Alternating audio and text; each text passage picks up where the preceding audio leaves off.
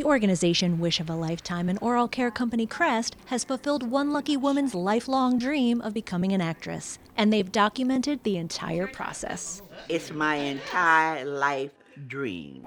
I have seen so much, I've met so many wonderful people, and I never thought that this day would happen. And action, Bertha. Santa, you got to try these. I don't mind if I do. Okay, guys, that's a wrap on Bertha. Way to go.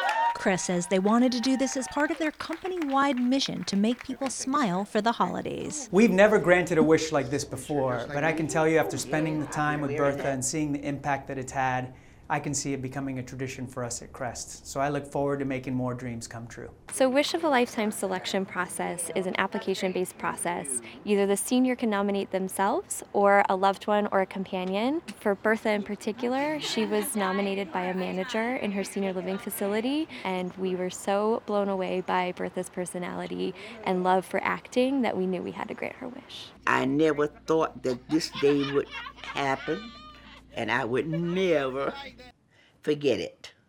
If I live to be 120, I'll never forget it. To see more of this heartfelt video production, visit Crest on Facebook. Usually everybody's asleep when I come in.